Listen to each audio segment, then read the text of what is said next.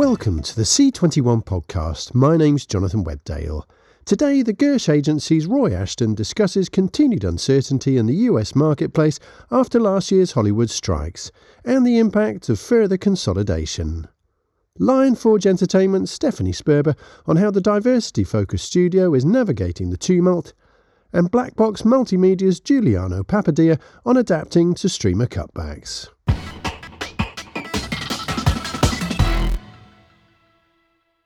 The Gersh agency is one of Hollywood's leading agencies, representing talent across film, TV, theatre, literature and more for over 7 decades. The Los Angeles-based company last year sold a 45% stake to New York-based private equity firm Crestview Partners, and last month acquired the digital and alternative departments of rival A3 Artists Agency. Gersh partner Roy Ashton spoke to Jordan Pinto about these developments and about continued uncertainty in the US marketplace after last year's strikes, the decline in development as buyers become more selective, plus the growth of influencers and non-English language content. Roy, thinking about some of the crossover and the cross-pollination that we're seeing, or that we have seen between the Latin American and US Hispanic markets and Hollywood, I think there's a lot of companies that are certainly trying to build that bridge and expand on some of the great work that's been done already. Do you see more opportunities today in that kind of goal of bridging the gap between Hollywood and the Hispanic content marketplace? Absolutely, for lots of reasons. Among them being that the U.S. Hispanic audience is about 65 million people that are not being served tremendously well, in my opinion, right now. They need more programming, and I think also the number of people in LATAM that are coming up with great stories that are global stories and that are starting to travel more are finding receptive audiences around the globe. So I think that's another reason that it's happening. There are also a tremendous amount of great stories and talented writers coming out of Latin America, which is exactly what is the first step to being able to export any of the content. So they're finding receptive audiences mostly because they're good stories and they're executed well by talent that knows how to tell great stories. So that's part of the reason it's coming out. The other reason is I think the world is getting a little smaller. The global opportunities are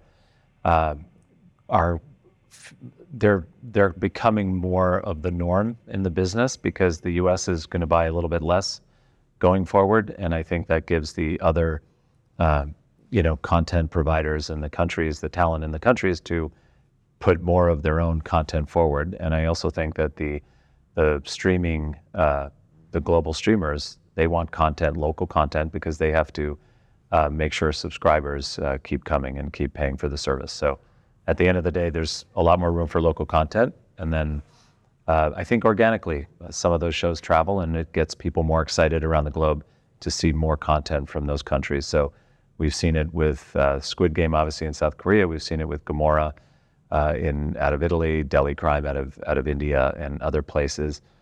So I think that's part of the reasons that people want to see these shows. And Zorro, as it's premiering and it's doing quite well right now on Amazon and LATAM and the US, that's another example of wonderfully produced and acted and written shows coming out of LATAM and Spanish audience, and it's actually number 4, I believe, so far.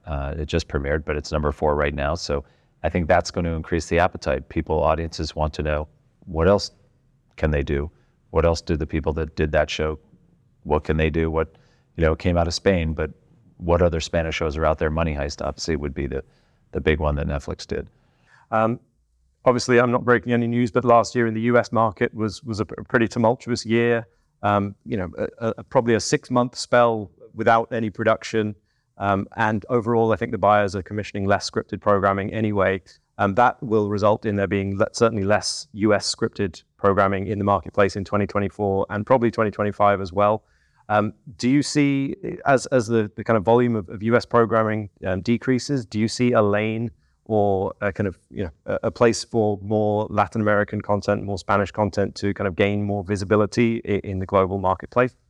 Absolutely. We were at peak TV in the US in 2021, 2022, about 600 shows. Depending on who you talk to, the consensus is 400, 450 is where we'll end up. We'll see. The big companies are saying on their shareholder calls they're going to make 20 or 30% less content. That's about the norm that they're saying they're going to cut back on. The broadcasters are also developing less. So there is less. It's still a great business. There's still a lot of opportunity in the US, but it's just not quite where we were at peak TV. So now enter, I think, two things. One is the cost of American shows is the highest in the world, and it's quite astronomical, and it's not unusual to find a show 8 or 10 million per episode. I think that if the networks can bring the costs down a little bit, but also buy shows that don't cost as much in the co-production market, you don't pay as much for an acquisition as you would for an original, I think that is going to help not just the LATAM and Spanish shows that are coming into the US looking for a home, but also the rest of the world. And so I think that's one of the ways, I think the big opportunity on the table for the LATAM content to find a home in the US. People were very curious after the strike ended, what the commissioning or what the buyers were going to be looking for, and whether that would kind of change in a post-strike environment. As you said, peak TV, we reached the end of peak TV. Would the buyers' appetites and their needs change over the next 12 months? And as we kind of start to see how things are shaking out, do you expect to see what the buyers are looking for evolve or change? Or do you think it will be similar to what we saw in the pre-strike moment? I think they're going to be more selective going forward. I think that the strike was something that was unfortunate, obviously, for a lot of people in the business, almost everybody in the business. And I think that it gave the buyers, the platforms, a chance to regroup, reset, and figure out what they want to do. I think it also opened the door for a conversation about how they want to move forward. And I think that conversation at the buyer level is still evolving. And I think they definitely are buying less, as they all are saying. I also think that the strike has delayed what they know they want to buy this year, because their new shows are just getting into production. Some of them went back, the returning shows, but most of the new shows are coming back now, and they don't know how they're working until they get on the air. So especially at the broadcasters, that they have to wait till the new shows that they ordered get on the air, see how they're doing, see if that's the direction they want to go creatively. So there's a little bit of a delay in our market. So I think this year is going to be a little tougher. I also think that people are making plans to see how they want to do business going forward, all of the buyers at the broadcast level and streaming. So I think that's delaying things a little bit.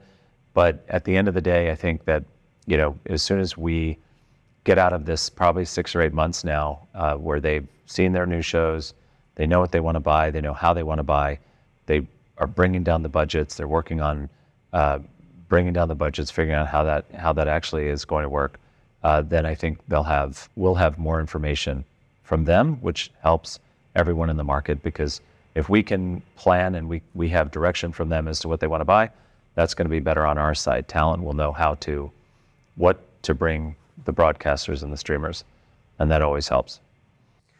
What's the overall mood in Hollywood at the start of the year? I think obviously last year was a terrible year, really. I think there was a lot of tension even leading up to the strike. I think there was, it was tense. Now that I suppose the big blow up has happened and people are kind of so desperate to get back to work, what is the mood like in Hollywood? Is it a kind of, let's move on kind of situation, or are there still some of the fractures that were, caused the strike? Do those fractures still exist in a big way? So the fractures, unfortunately, I think still are out there. It was a very tense negotiation, and I think there's still a little bit of animosity between the two parties, the buyers and the talent.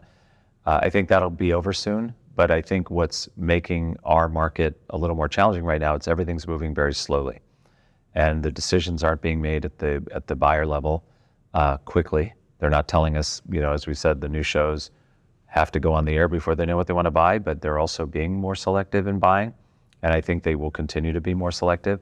So I think there's more uncertainty, which is never good. And so the last strike 15 years ago, people got right back to business. Everyone, the hamster wheel, so to speak, turned a lot faster. This time that didn't happen. things are slow, and things are going to, I think, stay slow for at least the first half of this year before the buyers figure out what they want to do and how they want to buy. And I do think that the buying market is very difficult now. They buy less, they develop less. They prefer to have shows that are more packaged up, which takes a long time to get to the market, takes longer to get to the market. And I think that they're not developing as much as they used to. So that's also challenging. And that's harder on the talent, because you used to be able to have a decent year if you were developing in television and you sold 2 or 3 scripts a year. Now that's a lot harder to do. There's just much less of development out there for people, and it's mostly networks knowing what they want, coming in with a big package, probably including an actor. A lot of the platforms are telling us that, especially in the streaming side, and that makes it harder to sell a show. And so when you do have a show and it succeeds, it's great, and it's maybe better than it's ever been because the budgets are a little higher and you're making great quality television. The bar is higher than ever, but it's harder to sort of be in that, sort of second tier where you didn't get the show on the air, you wrote a great script, you had a great pitch that might not have sold. It's just harder to sort of stay in that place now where you're in a development situation year round without getting a show picked up. So that's a little more challenging, and that makes people a little more nervous. But most of it comes from the buyers not knowing what they're doing yet, not being clear with the town, all of the talent in the town, telling them what they want and telling them how much they want, how much they're going to buy. And then you see also, Paramount is in a situation now where an offer's been made, and we'll see where that ends up. But at the end of the day, that might be a buyer going away. So they're not making any moves until they know. Hulu was in a similar situation before they were going to be sold, not sold. So I think they're sort of figuring out their mandates as well. And that's tougher on the town. That's tougher on the talent side. From the agency side, does the prospect of more M&A, you mentioned Paramount there, they're the one, and an official offer has been put in now. When you're thinking about the talent that you represent, does the prospect of another mega merger or mega acquisition, is that a big headache for you, or do you come at it from the perspective of realizing that if these companies don't perhaps link up, then one of them might go away? Like, it's M&A kind of might be a necessity. With your agency hat on, what's the perspective? It's harder. We want more buyers, and if a buyer goes away, it's not great. You've already seen Showtime is in, they're still buying, but they're buying less than they ever bought, and they weren't that big a volume buyer. Paramount Plus is buying very, very limited right now. There are places that I think Hulu, I said, was incredibly challenging right now to sell to them. If there are less buyers, that's probably going to mean less opportunity to put TV shows on the air. And so we prefer more buyers. We understand the business side of it, but the more buyers there are out there usually means more opportunity for talent. I'll try and strike an optimistic tone here as well. What are the reasons to be optimistic and encouraged about the business in 2024? And I know that we know the challenges we know about, and there are so many. What are the reasons to be optimistic about the business this year? It depends where, as an American, and speaking for the American side and our perspective, I would say it's still a great business. Again, there was such an extreme, increase in production because of the streaming wars.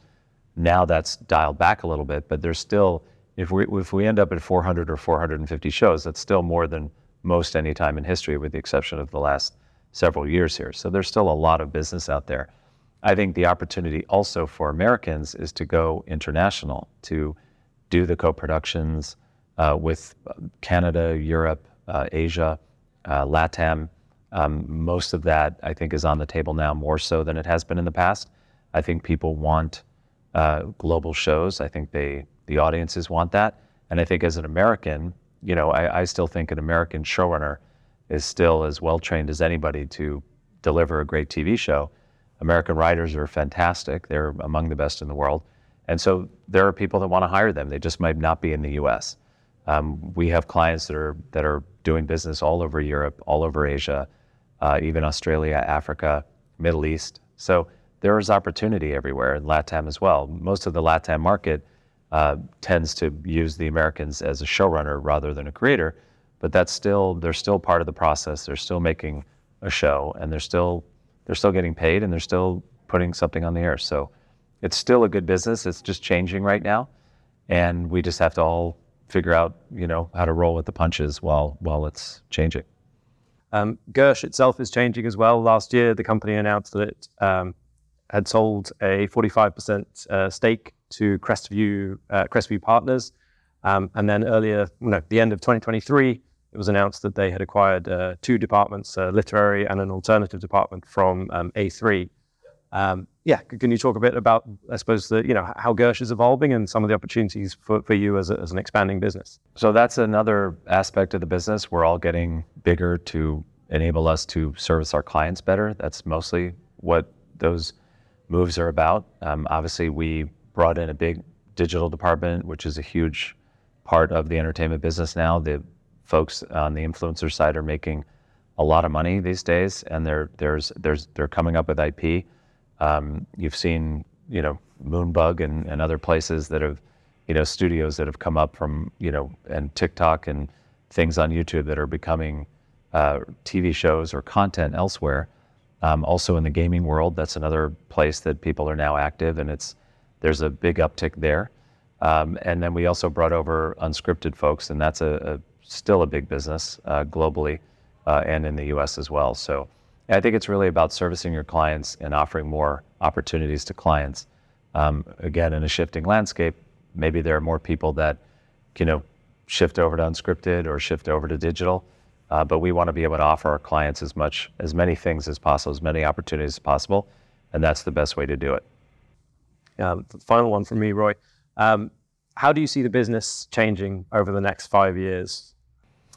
So tough question, but I think in the near term here, as we get through the strike, as we get through the uncertainty, and people sort of figure out what to do, figure out how to, I think, make TV shows for less money. I think that's something that the Americans have to do. I don't want to speak for the studios, I can't, or the platforms, but American TV shows can often get well above 10 million an episode, and I think if we can figure out how to bring those costs down a little bit, we can still do great shows, maybe make more of them.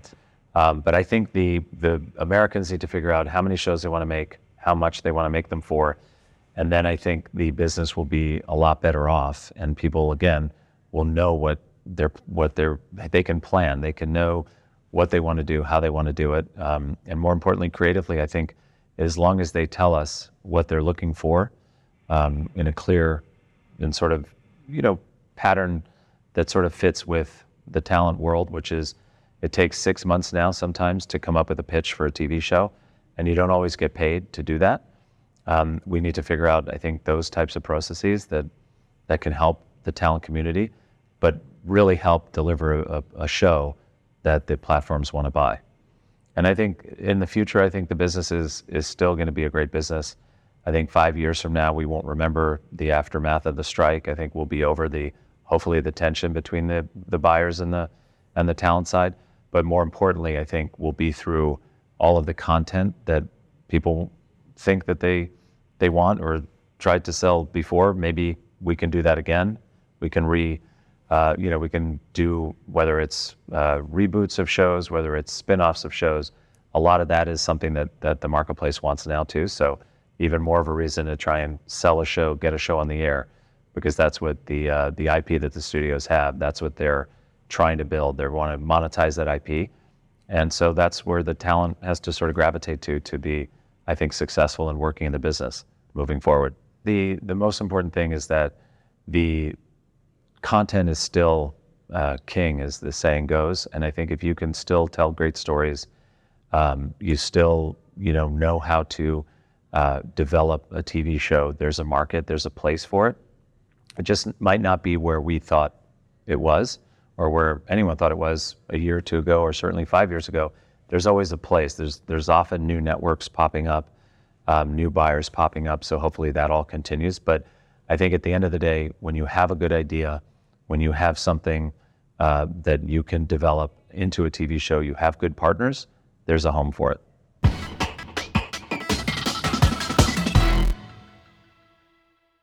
Lionforge Entertainment is a US black-owned studio focused on telling diverse stories, with credits including Oscar-winning short film Hair Love and upcoming Cartoon Network Max series Ianu, Child of Wonder. Having started out in animation, the company has expanded into live action and last year hired one-time Imagine Kids and Family chief Stephanie Sperber as president and chief content officer, moving into distribution also. Sperber was at Kidscreen in San Diego this week and spoke there with Karolina Kaminska about its latest slate of shows, including one based on the popular Rebel Girls book series, plus priorities for 2024 and how the firm's navigating a tumultuous US marketplace. We're here in beautiful San Diego. What are you here to do at Kidscreen this week? We are here as Lionforge to do a bunch of things. We are in the middle of selling our show Ianu to all the international buyers. Very exciting. And we are also here to take pitches. There are a lot of great creators and creatives with awesome brands that we are lucky enough to be on their radar. So we're taking a ton of pitches here. And in general, sort of continuing to introduce Lionforge Entertainment to the rest of the kids industry. 'Cause, us as individuals, myself and the executives that work there are, quite old. We have lots and lots of experience, but the company Lionforge is relatively new. So we continue to sort of get the brand out, establish ourselves as a distribution company, as a producer, make sure everyone understands we're doing live action and animation, and of course selling our shows. The distribution side of the business is newer, right? It is, actually. We established Lionforge distribution about 6 months ago. And because our sort of whole thesis and business model is that we can bring finance to projects, and we believe at this time in the industry of such change and such, sort of breaking up and reforming again in a new structure, that there is opportunity for to sort of own content in a way that wasn't maybe necessarily present in the past configuration of the industry. So we're bringing finance to it. Therefore, we needed a distribution entity that could maintain those sales and rights and coordinate, most importantly, with our consumer products group as well, so we could really be strategic about distribution with the right partner, the right channel that's going to feed the eyeballs to feed the consumer products business. And is the distribution business, is that all for in-house projects, or do you have third-party projects too? We are actually here to meet with third-party partners, so we are open to that as well, depending on the project. Yeah, so that's been part of it as well, with Jonathan Abraham, who runs that division, with Kirsten Newlands, meeting with a ton of people, third parties, to see if we can help them out. And so Ianu, as you said, massive project for you, and you're bringing that to Kidscreen this week. What are the other big shows for you? It's very exciting. We have a live action series with Rebel Girls, which is a massive publishing and audio brand globally. It's an incredible sort of story, but we're taking a narrative live action show to the market with Rebel Girls. You might know Anna McCleary. She's a British writer. She did Free Reign and A Kind of Spark, and so we're out talking to folks about Rebel Girls. Very exciting. We also have another show called Bugtron that we are kind of teasing. We're not quite yet ready to sell it, but we're teasing that.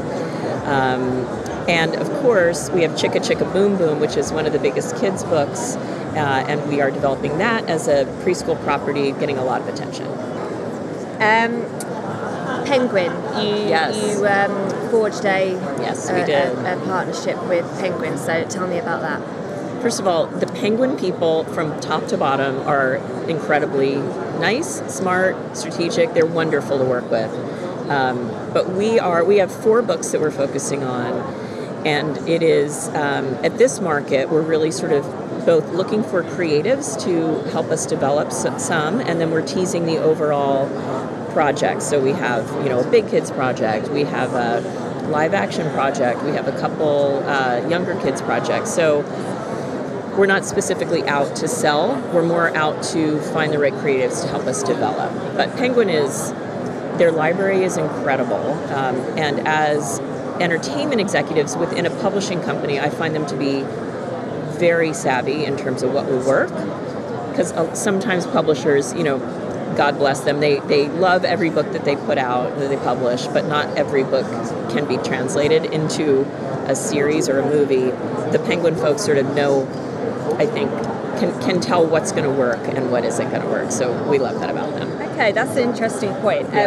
Would you say that known IP is a priority for you, or are originals just as important? We're balancing it about 50-50, I'd say. I mean, for us personally, because we work very, very purposely to bring creators of color, or diverse creators, not just of color, but LGBTQIA, economic diversity, neurodiversity. We're sort of really looking to bring creators who haven't had the chance necessarily to work on those big legacy brands or known IP, who have really interesting stories. So if I were to say I'm only going to work on these big known IP brands, it wouldn't help us fulfill the mission of our company, which is the motto that we're using is diverse stories authentically told. So in order to balance that mission and what buyers are looking for, which is, of course, known IP, we're really looking 50-50. I'm very, very excited to take original ideas that I think that are commercial and take them out right alongside, the known IP that we have. And a few months ago, you agreed a first look deal with Nickelodeon Animation. So tell me about that and why Nickelodeon Animation is a good fit for Lionforge. Sure. I've worked with Nickelodeon Animation for a number of years when I was at Imagine, sort of doing Tiny Chef and Bossy Bear and some really fun projects. And I mean, Nickelodeon their brand is spectacular. They are risk takers. I find that the executives, Ramsey, Eric, have such interesting taste. They're not just going for the same old, like softball down the middle, which I like. They really also were attracted to the mission of the company, being a Black-owned company and focusing on diverse stories that really appealed to them. So it was sort of felt like coming home in a way. We enjoy working together. Their brand at Nickelodeon, whether it's a linear channel or it's on Paramount Plus as a tile or wherever it may end up, given the state of the industry, is such a respected and revered brand in kids that I think Lionforge can only benefit from the relationship. So, yeah. What else is in store for 2024? What else can we expect to see from you guys this year? Well, we sold 2 shows in the first 2 weeks of January, so that's exciting, which one of them was our first live action show. So we are focusing in 2024 on always, of course, taking out more animation. I think we're pitching 12 different projects in the first quarter of this year. We took last year, which was bloody awful. I mean, it was horrible between the strikes and all the drama. And we took that time to really build out our creative slate, and so we are ready to go. And so 2024 is about going to the marketplace, but there's a special emphasis on live action. So we have a number of projects, both features and series, that we're really feeling excited about. So that's what you should look for. I think we're going to be selling more live action than... Yeah, what we sold was a multicam, which is interesting to me that multicams are sort of coming back into vogue. So we're focusing on that as well. And on the subject of the strikes, has that slowed things down a lot for you? It did. I mean, it was really rough. We work, we're based in LA. All the writers that we know are LA. So many of them are WGA. It was really stifling and pretty bad. But now that's over. Now everyone's like, let's get working again. So it's been actually great. As soon as the strike was over and into first quarter, it's been like the riches of writers sort of falling from the sky. Everyone wants to get working. So, yeah. The industry is still in a tough place with the global economic crisis. Yeah. So what kind of impact is that having on the company and the industry on the whole? Yeah, I think as an industry, money to invest has gotten tighter, harder to raise, I'd say, a little bit tighter, harder to raise. We are in a position where we don't feel that pressure. We sort of know what we can invest in. We've been really wise about what we're going to finance and what we're going to sell as an original. So that hasn't impacted us so much. But I do feel less sort of about the global economy necessarily and more about the consolidation and reconfiguration of the entire entertainment sort of platforms is just, nobody knows what's going to come next. Everyone's sort of saying it went from the old school 3 networks, then it went to cable, then it was streaming crazy, and it's probably going to coalesce again into 3 networks that are 3 or 4 that are streamer named, but it's essentially going to be the same thing where you have the Nick tile, the Nat Geo tile, the Hulu tile, the Fox tile, all, within the structure of the quote network. So I kind of think what's old will be new again very soon, and it will kind of calm down a little bit in the next couple of years. But we are ready. Our whole sort of thesis is we can finance people who are buyers who are reluctant to spend their original money. Fine, let us come in and take it as a license. We'll take the risk and we'll finance it, and then we'll own the IP at the end of the day. So that's what we're betting on. What are the biggest challenges for you at the moment, and the opportunities as well? Sure. I think the biggest challenge is the buyers. First of all, the people, the actual human beings at the platforms are changed with such frequency that it is hard for any of us producers and sellers to know what a platform is looking for in the kids and family space, because the people change quite often, and with that change, their mandates change. So, are they looking for older, younger, comedy, social, SEL? Are they looking for curriculum? Is it boys? Is it girls? So that's hard because you don't know what they're looking for necessarily all the time. And then I think the buyers also are not quite sure about how to balance buying something as an original outright and owning it versus giving it as a license. So the model for the deals hasn't quite become clear to us. So do you want to spend your money and own it, or do you want us to spend our money and own it and mitigate your risk? And that hasn't quite solidified.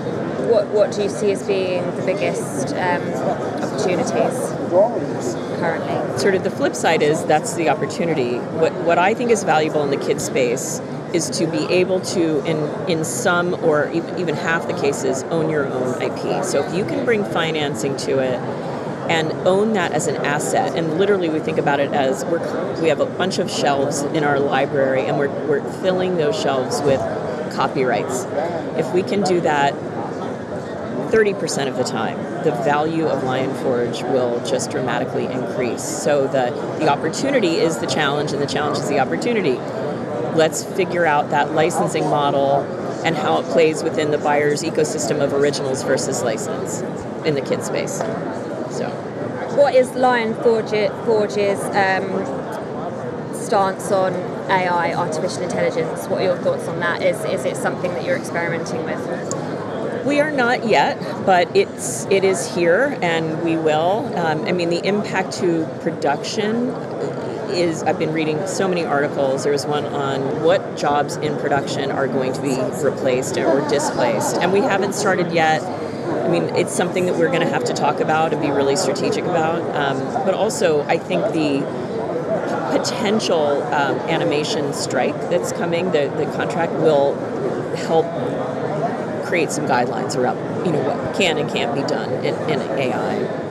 It's coming for all of us. So, adapt or die.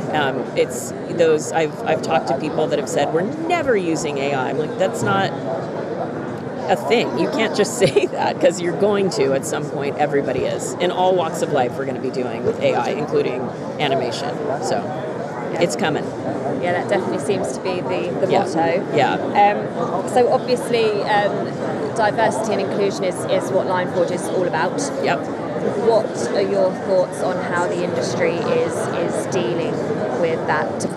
The buyers are so excited by the idea that we're telling stories that are diverse, but they're not trauma stories. Like, we're telling fun, commercial, global stories, but we're bringing people into it that haven't necessarily been given the opportunity to tell those stories in the same way. So the buyers are really responding to the talent that we're bringing to the table. It's kind of a superpower in a way, that we are bringing these incredible writers, directors, art directors, design. This is so amazing, this story, if I might. we were looking for a character designer to do some work on some service work that we have for an amazing company. The show was featuring Black female characters. We were looking around on Instagram, finding designers, and we found this guy. He was amazing. We hired him to do just, this one job, and he was so good that we got him in touch with the Ianu recruiting team. They hired him to be a full-time, character designer. He had worked for 17 years at Home Depot and had always dreamed of getting out of Home Depot and being an artist in the animation industry. And we found him because we were looking for Black character designers specifically who could do this job. And we did the work to find this guy, and now he's literally living his dream life out of 17 years at Home Depot and working in the entertainment industry. So people respond to that. The buyers respond to that. And it's real. Yeah, that is a really inspirational story. Yeah, isn't it's it? incredible. And to think that there will be inevitably more people like him who are still waiting to be discovered. Right. So, how do you feel? What do you feel? Are their chances now improved, or does more still need to be done? Well, more still needs to be done. I mean, the idea that Lion Forge is really the only Black-owned animation studio of scale. I'm sure there are independents, but sort of funded at scale, working like we are, is bonkers. And so there should be more, sort of diverse, owned and focused studios when that happens. Hopefully we will be successful. Let's hope, knock wood. And that will be inspiring to, other owners, creators to start their own studios, so do the same. But yeah, there's tons more room to go. I mean, the default, when you're thinking about, who should I get to help me write that show, or who should I get to design that show, the default is to those people who've been in the industry for the last few decades, who are great and talented, but they tend not to be an incredibly diverse crowd. So there's a lot of work that you have to do, more than you normally would, to really find those folks that are incredible. And so, we're committed to doing that work, and it's paying off for everybody.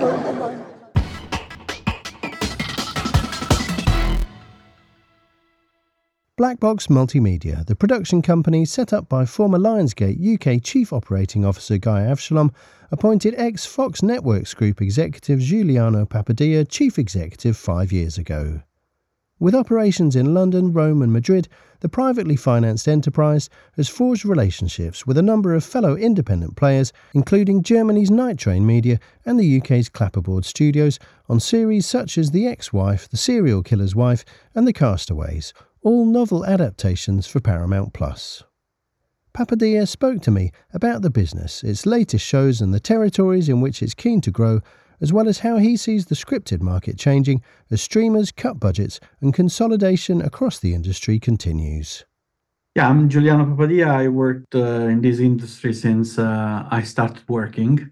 It's more time that I would like to remember.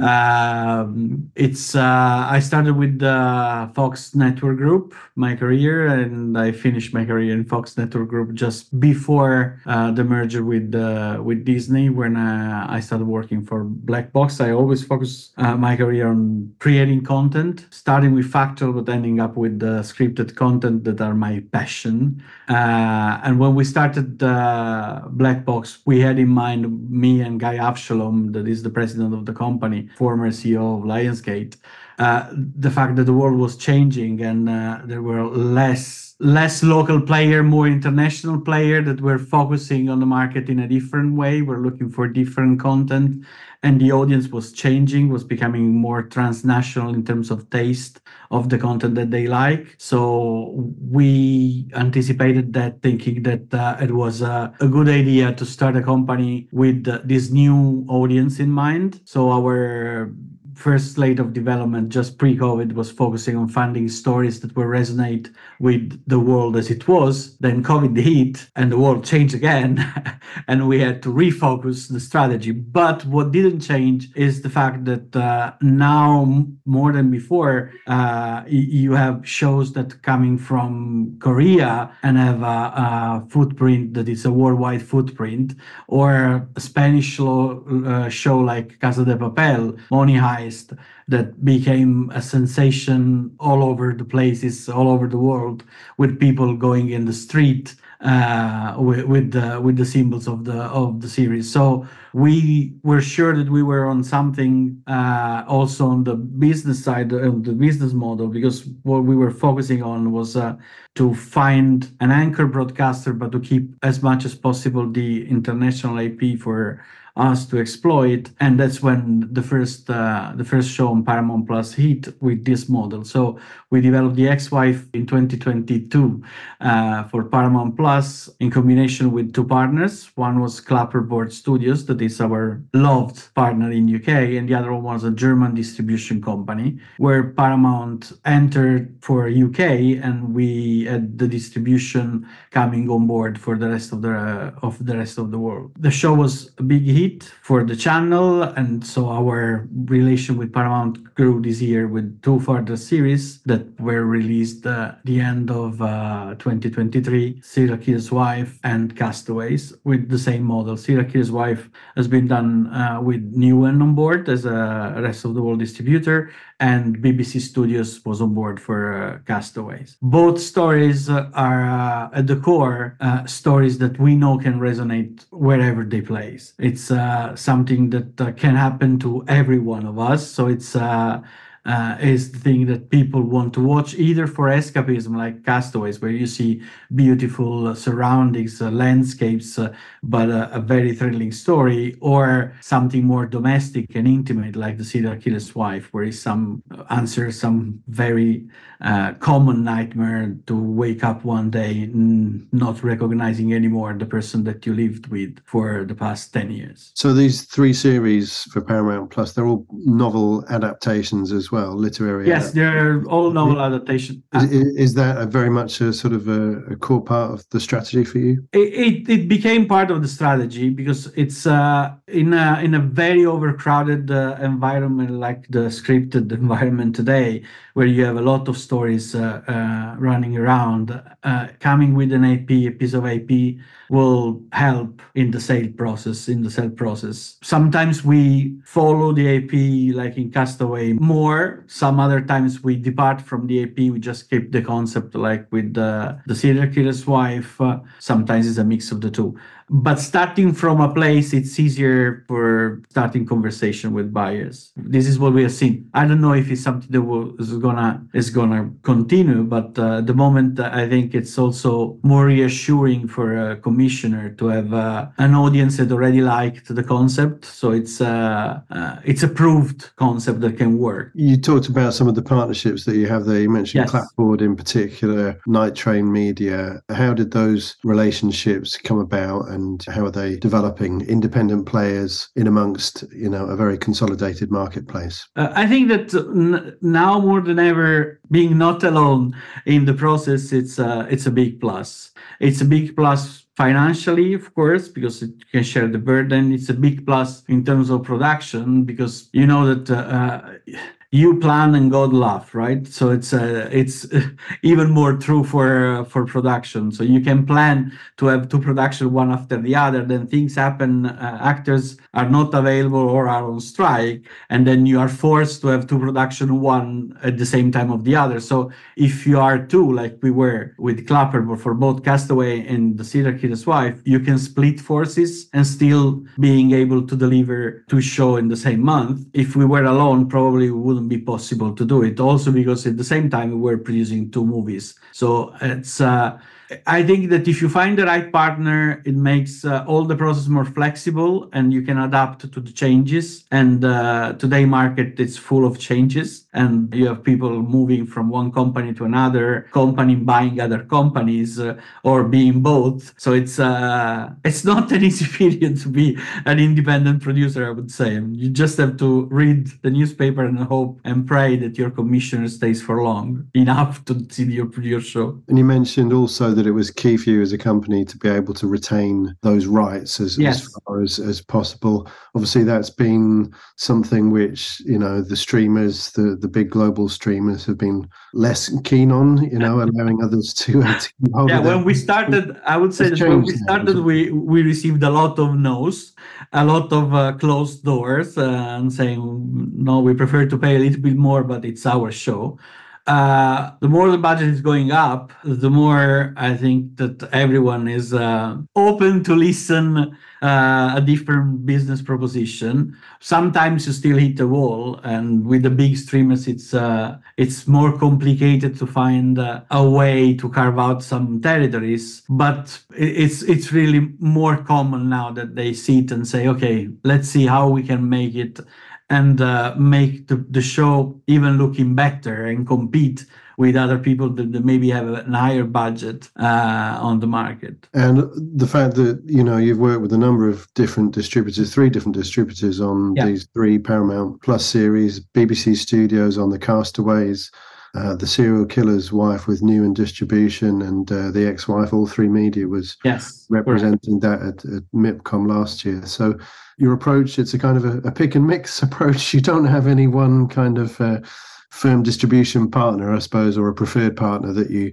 I think what we always community with. Yes, no, we don't. What we try to find is always a partner that have the same passion for the project that we have. It's a lot easier to have conversation with someone who loves loves passionately the project rather than just someone that is taking the project because it's one of the many that they are selling. So we really care about what we do, and we like to find partners that care what we do as well at the same level. So yeah, we don't have one stop when we find a partner, but we just open conversation and see who resonate with the material the most. And what about Night Train Media as well? I mean, Night Train was our first partner.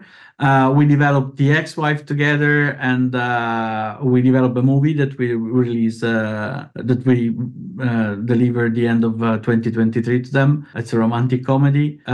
They are German, so they are not a UK. They are not based in UK. So we started together because we complement each other. So they have very strong footprint in Europe. We were here in UK, so we were offering each other one hand to move together on the ladder. And I think the triangulation with Clapper was perfect for The Ex-Wife. And we had different partners in terms of production company, but the one that is closest to our ethos and our vision for sure is Clapper. That's the reason why we are continuing doing business with them. Do you see those relationships becoming closer as the market becomes more and more consolidated, I suppose, and as you say, budgets going up and harder for independent players to remain independent? Yeah, I mean, so we will. Luckily, we have a shareholder that it's a fund, so we don't need to have partnership. It's more a strategical decision for us to navigate troubled waters with someone else rather than alone, because sometimes we can provide solution, they can provide solution that we wouldn't be able to access alone. It's more, I think, for independent, the real challenge is that when you have a small boat, even small waves on the sea can be dangerous. If you are bigger, you can navigate the small waves, and the market is so turbulent. And you see, we had 6 months of strikes that almost halted everything, and we were lucky to have everything almost finished when the strike started. But I mean, if we were in the middle of it and we were alone, it would have been a lot more dangerous for the sake of the company, for the safety of the company, than if we were in two. I mean, we're early in 2024. 2023 was a good year for you, but as you say, it was also a year characterized by turbulence. 2024 is not looking like it's going to be any less turbulent. We've already seen some major job cuts at Amazon being announced, and Paramount. Talk of Paramount and Warner Brothers Discovery even getting together, in a new combined company. So I think choppy water ahead for 2024 as well. No, I think the consolidation process in the market is not finished yet. It will finish at one point, and as we have seen in the past, the pendulum will go on the other way. It will scatter again in 100 of companies. We will see some turbulence in 2024 as well. Luckily, I mean, we worked well in the previous years, so it's we would be able probably to navigate also the 2024 turbulence in a way that is safe for the company.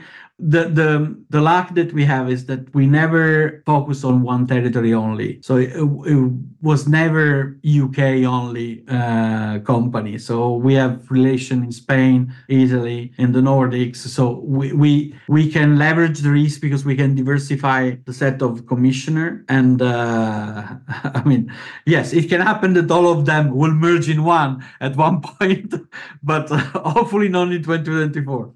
What else are you expecting in the next 12 months? What are you excited about in the business? What are some of the things that you've got in development that maybe you can give us a little hint of? And, what are the kind of the challenges that you're facing? For what we are going to do, our idea is that we will probably do 2 or 3 series and a couple of movies next year.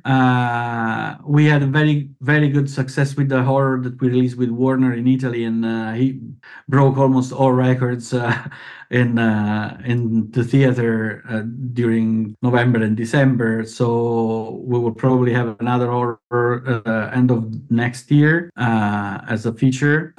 We are specializing in this domestic thriller, so we will probably have another domestic thriller coming on. I mean, it's maybe an original, not based on book this time, but who knows? I mean, we cannot foresee the future. We will also work on development for 2025. So it's mainly we will reap all the investment that we made in 2023 to make a 2024 a stable year, as much as the market will let us being stable, and planning for 2025 for further growth for the company. And scripted is that part of the business, I suppose, which has been most challenged by all the turbulence that we've seen. So it's also the most lucrative one. So it's there is a reason why it's most challenged. So I guess my question is, is that the genre that you're committed to, or are you beginning to think about unscripted as the business evolves? Let's say that the unscripted evolution makes closer and close to the scripted model. So we are storyteller, and usually if you're a storyteller, you tend to be a fictional storyteller. Sometimes you see unscripted series or documentaries that are more fictional than actually the fiction that you make.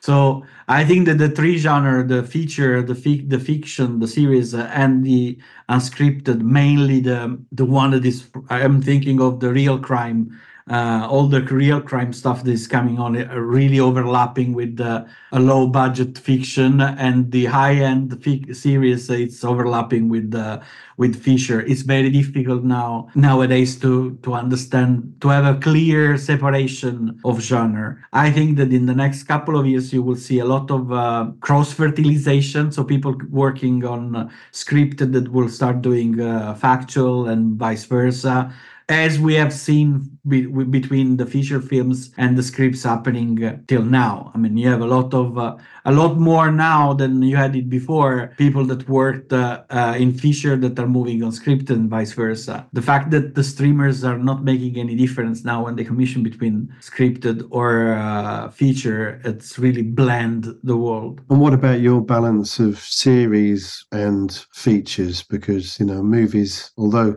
movie theaters are still struggling, movies are kind of having something of a renaissance on streaming services themselves. So what about your sort of balance? So what we have seen, and I mean, when we started, we didn't plan to enter into the feature business at all. I mean, we were just TV production company. We have been asked a lot from the streamers to cut down hours, because I think this will be another thing that we will see in the future. It's unsustainable for the streamers to produce series of 12 episodes, because they binged in 5 days, and then you will have to release something new, because otherwise you will not retain your audience. So having something to promote will always be paramount for them, because they will have to invest in order to attract new customer. And financing a movie, a 2-hour movie, it's a lot cheaper than financing 12-hour series. So they will increase, I think, the commissioning of a short form, 2 hours. It's when I was young, a lot of time ago, it was the TV movie. I think in a way we will see sort of a renaissance of the TV movie kind of format. So something that they can announce, that you can attract a bigger cast, because it takes a lot less time to have big names. So you have to commit less time to produce something like 2 hours or 3 hours show, and still it's a promotable. So you have faces to put on posters, and you have an attraction for new customers. It's yes, the theaters will always be something. I think that the theater business will have to evolve as well. We have seen already windows of the theater becoming shorter. You have 6 weeks, and then you have it on Disney Plus, or you have it on Amazon, or you have it on Apple, and you can pay while it's already in cinema. So it's still, the troubled water are still there for the business model that will survive, but people will always want to go somewhere else to watch it on a big screen. This is something for sure we will have to consider that. So in terms of balance, sorry, just to answer your question, the main focus will always be the serialized element, but I think more and more we are developing projects that are feature or can be feature. Finally, you started off by talking about some of the partnerships that you've had historically and still continue to maintain. But what about the sorts of partnerships that you're looking to develop moving forward, and how you like to work with other companies? Yes. So there are two main strategy avenue that we are going to explore. One is on the physical production side. So we are, on most of our projects, we are working with a production company in Italy in order to exploit the tax incentives there. And again, because the budgets are going up, and bringing money on the table is always a plus. So we would like to explore other territories in order to have, again, a diversified risk when you start a production. On the editorial side, we will probably look to find as reliable partner as we found here in UK in other territories, most notably in the Nordics, that we think is the closest to the sensibility of the Western Europe that you can find outside UK, and where talents are developing very quickly and very fast. And Spain, because Spain is the door for the Latin America, and Latin America, it's a huge market. BlackBox Multimedia's Giuliano Papadia. That's all for this episode, but you can hear more interviews by tuning in to our C21 FM internet radio station from Monday. The podcast will be back next Friday. In the meantime, stay up to date with all the latest international TV industry news and views by following C21 online, on mobile and social media. My name's Jonathan Webdale. Thanks for listening.